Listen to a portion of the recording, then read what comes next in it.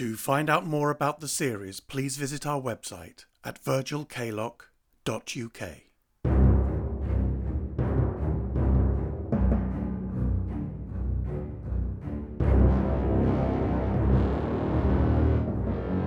The Strange Tales of Virgil Kaylock. Of Ice and Darkness.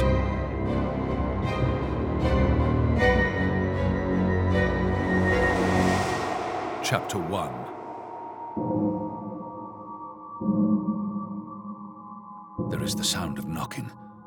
A sickening, relentless, dull thumping that will not stop. I follow the sound through empty streets, and the dead watch me as I pass.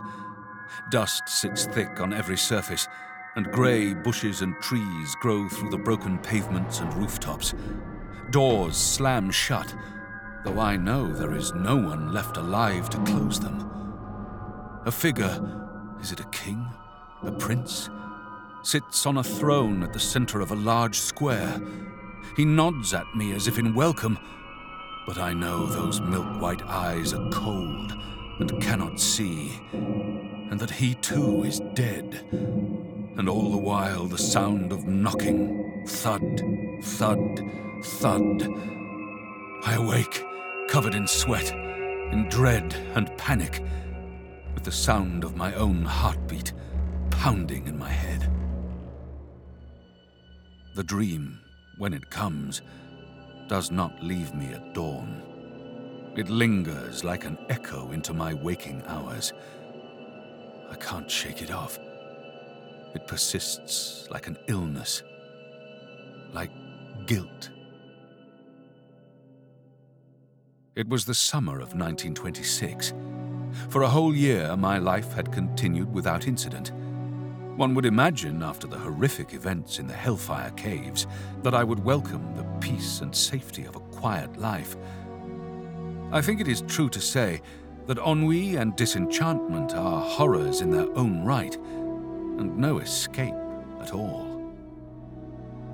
The British Museum was in a state of excitement. An expedition had set out to explore the east coast of Greenland, a scientific endeavour to map the landmass and make contact with the Inuit people of that area. The Arctic regions at that time were mostly unexplored and held a fascination for scientists and public alike, and the expedition had featured prominently in the national press. The British Museum, as joint financiers of the venture in partnership with the Royal Geographical Society, had prepared the new Arctic rooms in expectation of a hoard of anthropological booty.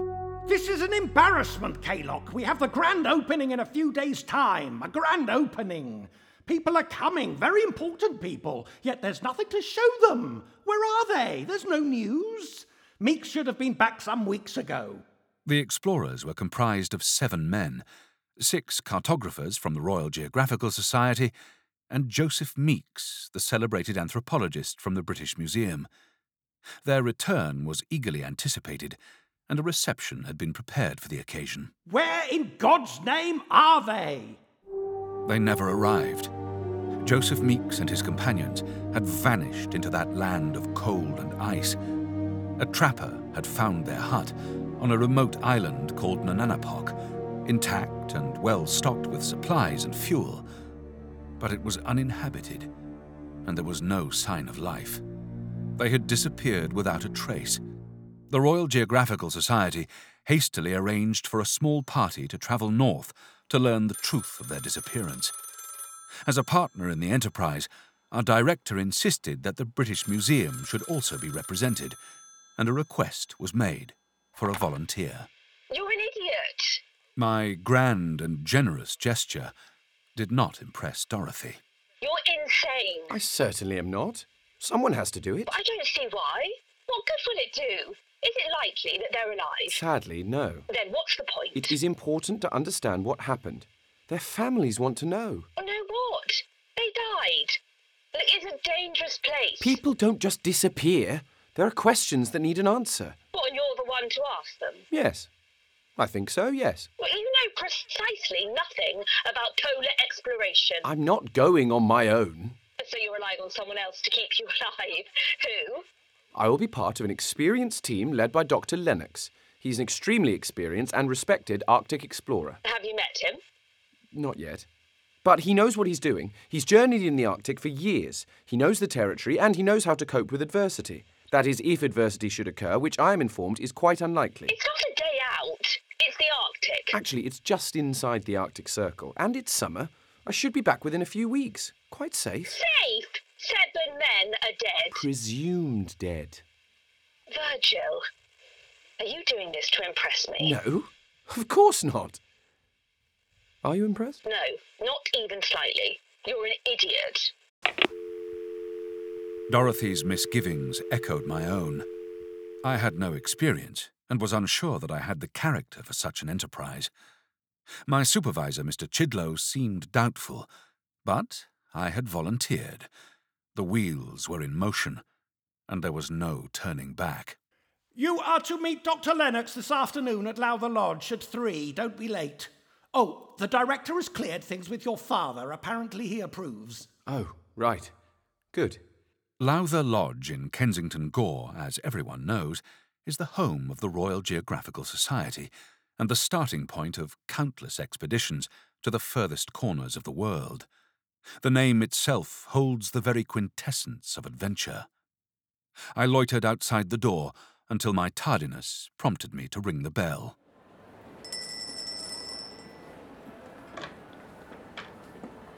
Good afternoon, sir. Yes, good afternoon. I have an appointment with Dr. Lennox. Dr. Lennox, sir. Yes, that's right. He's not here at present, sir.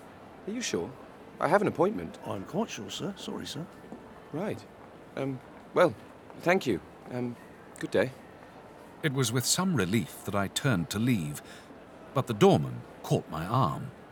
You might try the Wheel of Life, sir. The Wheel of Life. In Pennyfield, sir. I would try there first, sir. Pennyfields? In Limehouse, sir. Oh, right. Thank you. Oh, yes. I fumbled to find a sixpence to place in his proffered hand. Much obliged. Thank you, sir. I would have been content to leave my quest there and then. However, I had the afternoon at my disposal, and I could not return to the museum without anything to show for it.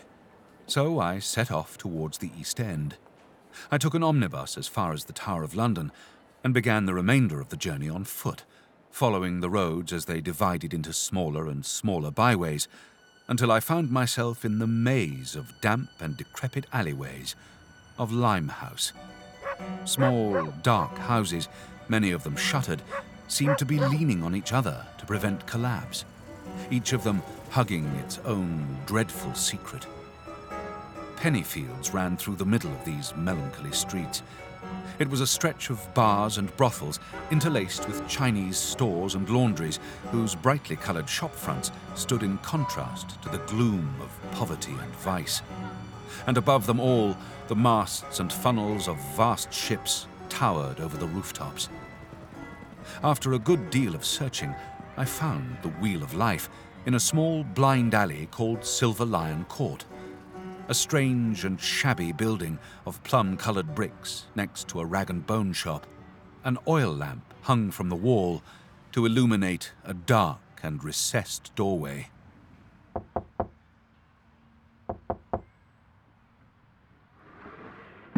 A pair of eyes, thick with black coal, peered at me from a slot in the door. Good afternoon. I have an appointment.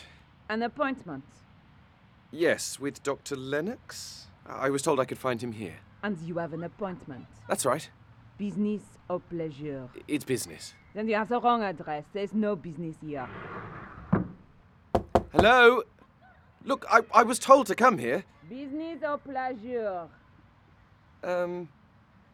Pleasure? Then you better come in. I entered a dimly lit hallway. The walls were dark red and lined with garish Chinese masks. Virgil Kaylock. How do you do? Follow me. And you are? I didn't catch your name. Cassandra. My host passed through a beaded curtain in the wall and disappeared. As I followed, the overpowering sweet smell of incense and smoke caught my throat and made my eyes sting. The room was large, dark, and sumptuously fashioned in the Oriental style. Swathes of red brocaded fabric hung liberally from the walls, alongside paper lanterns, Chinese banners, and images of dragons and monsters. This way. Thank you. Reclining bodies lay on cushioned platforms nursing long pipes. As they inhaled, a brief glow illuminated their faces, only to be obscured again by shadow. I was in an opium den. Doctor. We approached a figure laying on his side, a slight man of about 60 years old, staring fixedly into the shadows, a pipe held limply in his outstretched hand. Dr. Lennox. He peered at us in confusion, as if we were strange creatures who had wandered into his dream. Dr. Lennox. You have a visitor. Oh? Who is it? How should I know? She gestured for me to sit on the platform adjacent to the professor. You take a pipe. For me? Oh, no, thank you. It wasn't a question. She walked off. Dr. Lennox was looking at me now with glassy eyes. He had hollow cheeks and pale, waxy skin. Dr. Lennox? Dr. Benjamin Lennox? My name is Virgil Kaylock. It's a great pleasure to meet you. I work at the British Museum. I have an interview with you today. Interview? At 3 o'clock? There are no clocks here. Do you see? 3 o'clock at Lowther Lodge. 3 o'clock, Lowther Lodge. I'll be there. I believe we'll be travelling together, sir. Travelling? To Greenland. I presume you'd like to examine my suitability for the expedition? Do you believe in God, Mr. Kaylock? Yes, sir. Yes, I do. Good for you. The professor took a long draw on his pipe and sank deeper into the couch. I think it might be an idea to rearrange. Another day, perhaps. The British Museum, you say? Yes, that's right. My qualifications. I have extensive experience in cataloguing and curating samples and artefacts. I have spent some time with ships in Egypt, and I have begun to study the culture of Arctic civilizations. I have references. Opium is a strange and terrible country, Mr. Kaylock. A vision of the world to come. It is a premonition, a window into heaven, and a trapdoor into hell. Yes, I see. It is a warning. A warning? It is a conversation with God himself. Right. And God always speaks the truth. Of course. The terrifying truth. May I have some water? Yes, absolutely. Here. As he reached out to take the glass, I noticed that 2 fingers were missing from his left hand. Is it possible, do you think, for a man to exist without a soul? No. I don't think so, no. To live without a soul. Imagine. No hope of redemption. No absolution. No rest. For all eternity. Dr. Lennox, I shall rearrange our appointment. Perhaps at a more convenient time. You cannot live without a soul, Mr. Kaylock, but then neither can you die. I know I have a soul. It burns away. Do you see?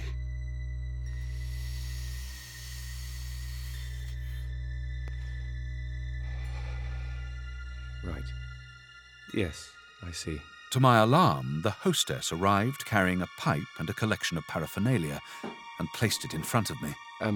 She lit an oil lamp and, opening a wrap of cloth, took out a small ball of a reddish-brown substance. 10 shillings. No, thank you. Really, I won't if you don't mind. You came for pleasure, you pay. Thanks, but I really can't stay. One Sorry. pipe.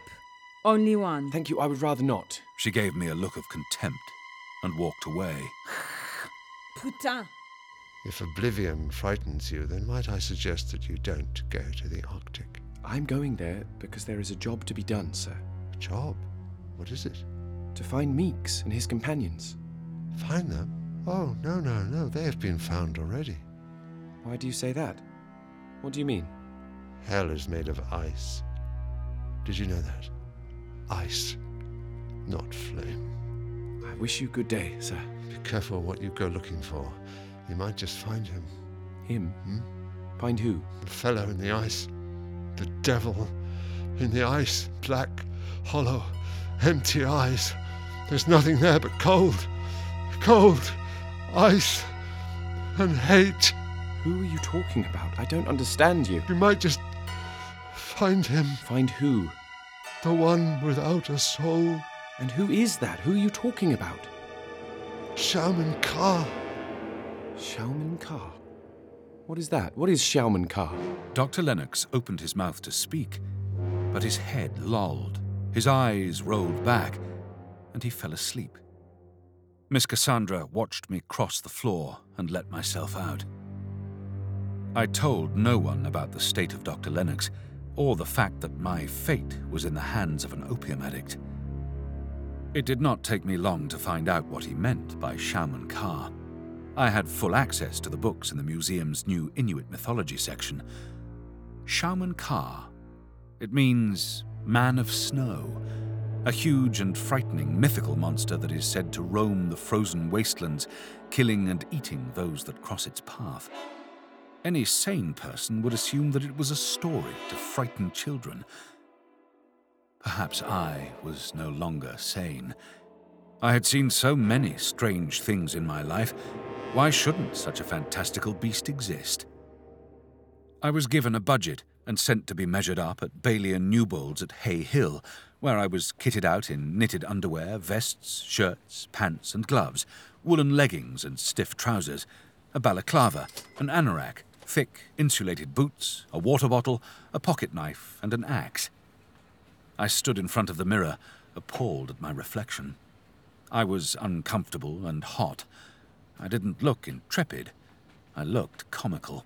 It had taken me a very short amount of time to regret my decision bitterly. You get used to it. I looked up, startled.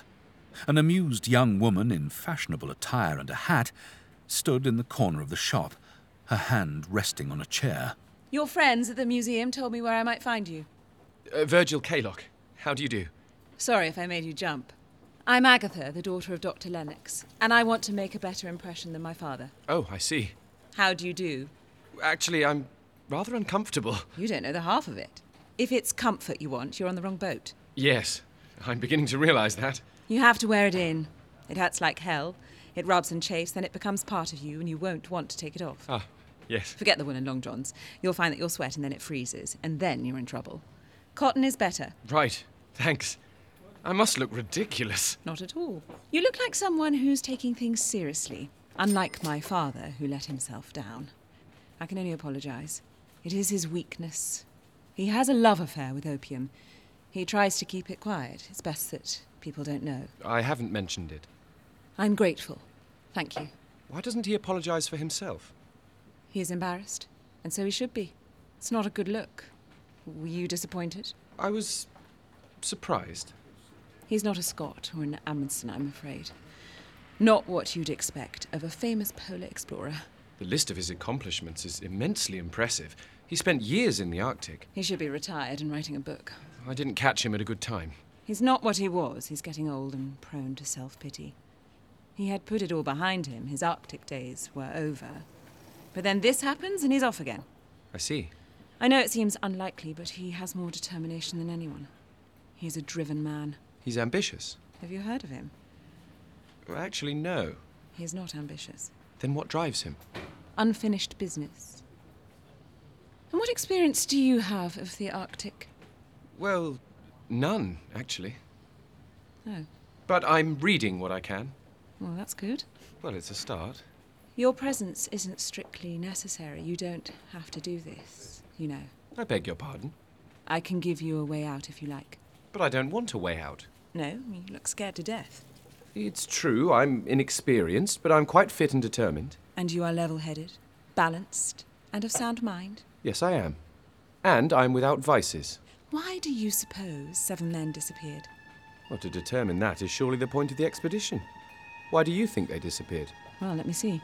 Avalanche, bears, starvation, hypothermia, sickness, insanity. Insanity? The extremity of the cold and isolation affects the mind as well as the body. Who knows what those men went through? You think they went mad? It's not uncommon. About 20 years ago, there was a settlement of trappers on Nananapog. They built huts and set traps and overwintered there. A chap called Isaac Wallace was the only survivor. Before he died of exhaustion and frostbite, he said that all the men had gone crazy. They had come to believe that a malevolent spirit creature was watching them. Then one by one they disappeared, leaving just 2. Mr. Wallace made a journey of 80 miles to the next settlement after his companion had decided that the only way that he could please this beast was to feed himself alive to his own dogs. Good Lord. The Inuit called it Piblokto. Snow madness. Panic, delirium, hearing things, seeing things. Things like Shauman Ka. It was something your father mentioned. Look, I wanted to meet you, and I wanted you to have the chance to change your mind. Thank you, Miss Lennox. I have no intention of changing my mind. I have a job to do, and it is my intention, it is my responsibility to do it. Sometimes the responsible thing is to walk away. Goodbye, Mr. Kaylock. Don't pack your boots too tight. It's the air that keeps your feet warm. I wanted to take off my ridiculous outfit and withdraw from the whole enterprise, but I would not do it. Was it pride? Yes. But it was also a grim resolution to face the fear, and the fear was growing steadily inside me. Who was it? The figure on his throne, the thud, thud, thud that stopped my breath and gripped my chest. This time, I would not turn away, even if it risked my life. For what could be worse than death? What indeed?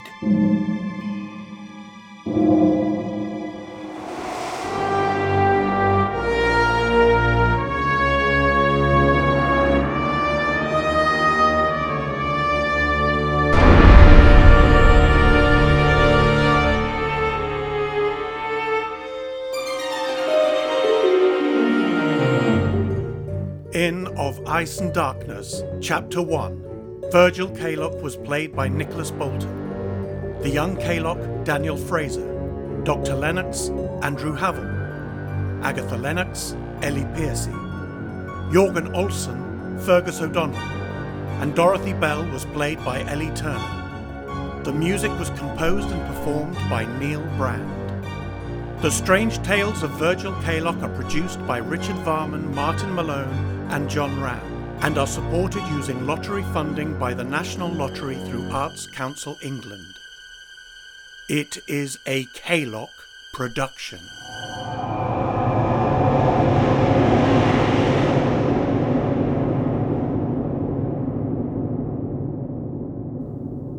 To find out more about the series, please visit our website at virgilkaylock.uk.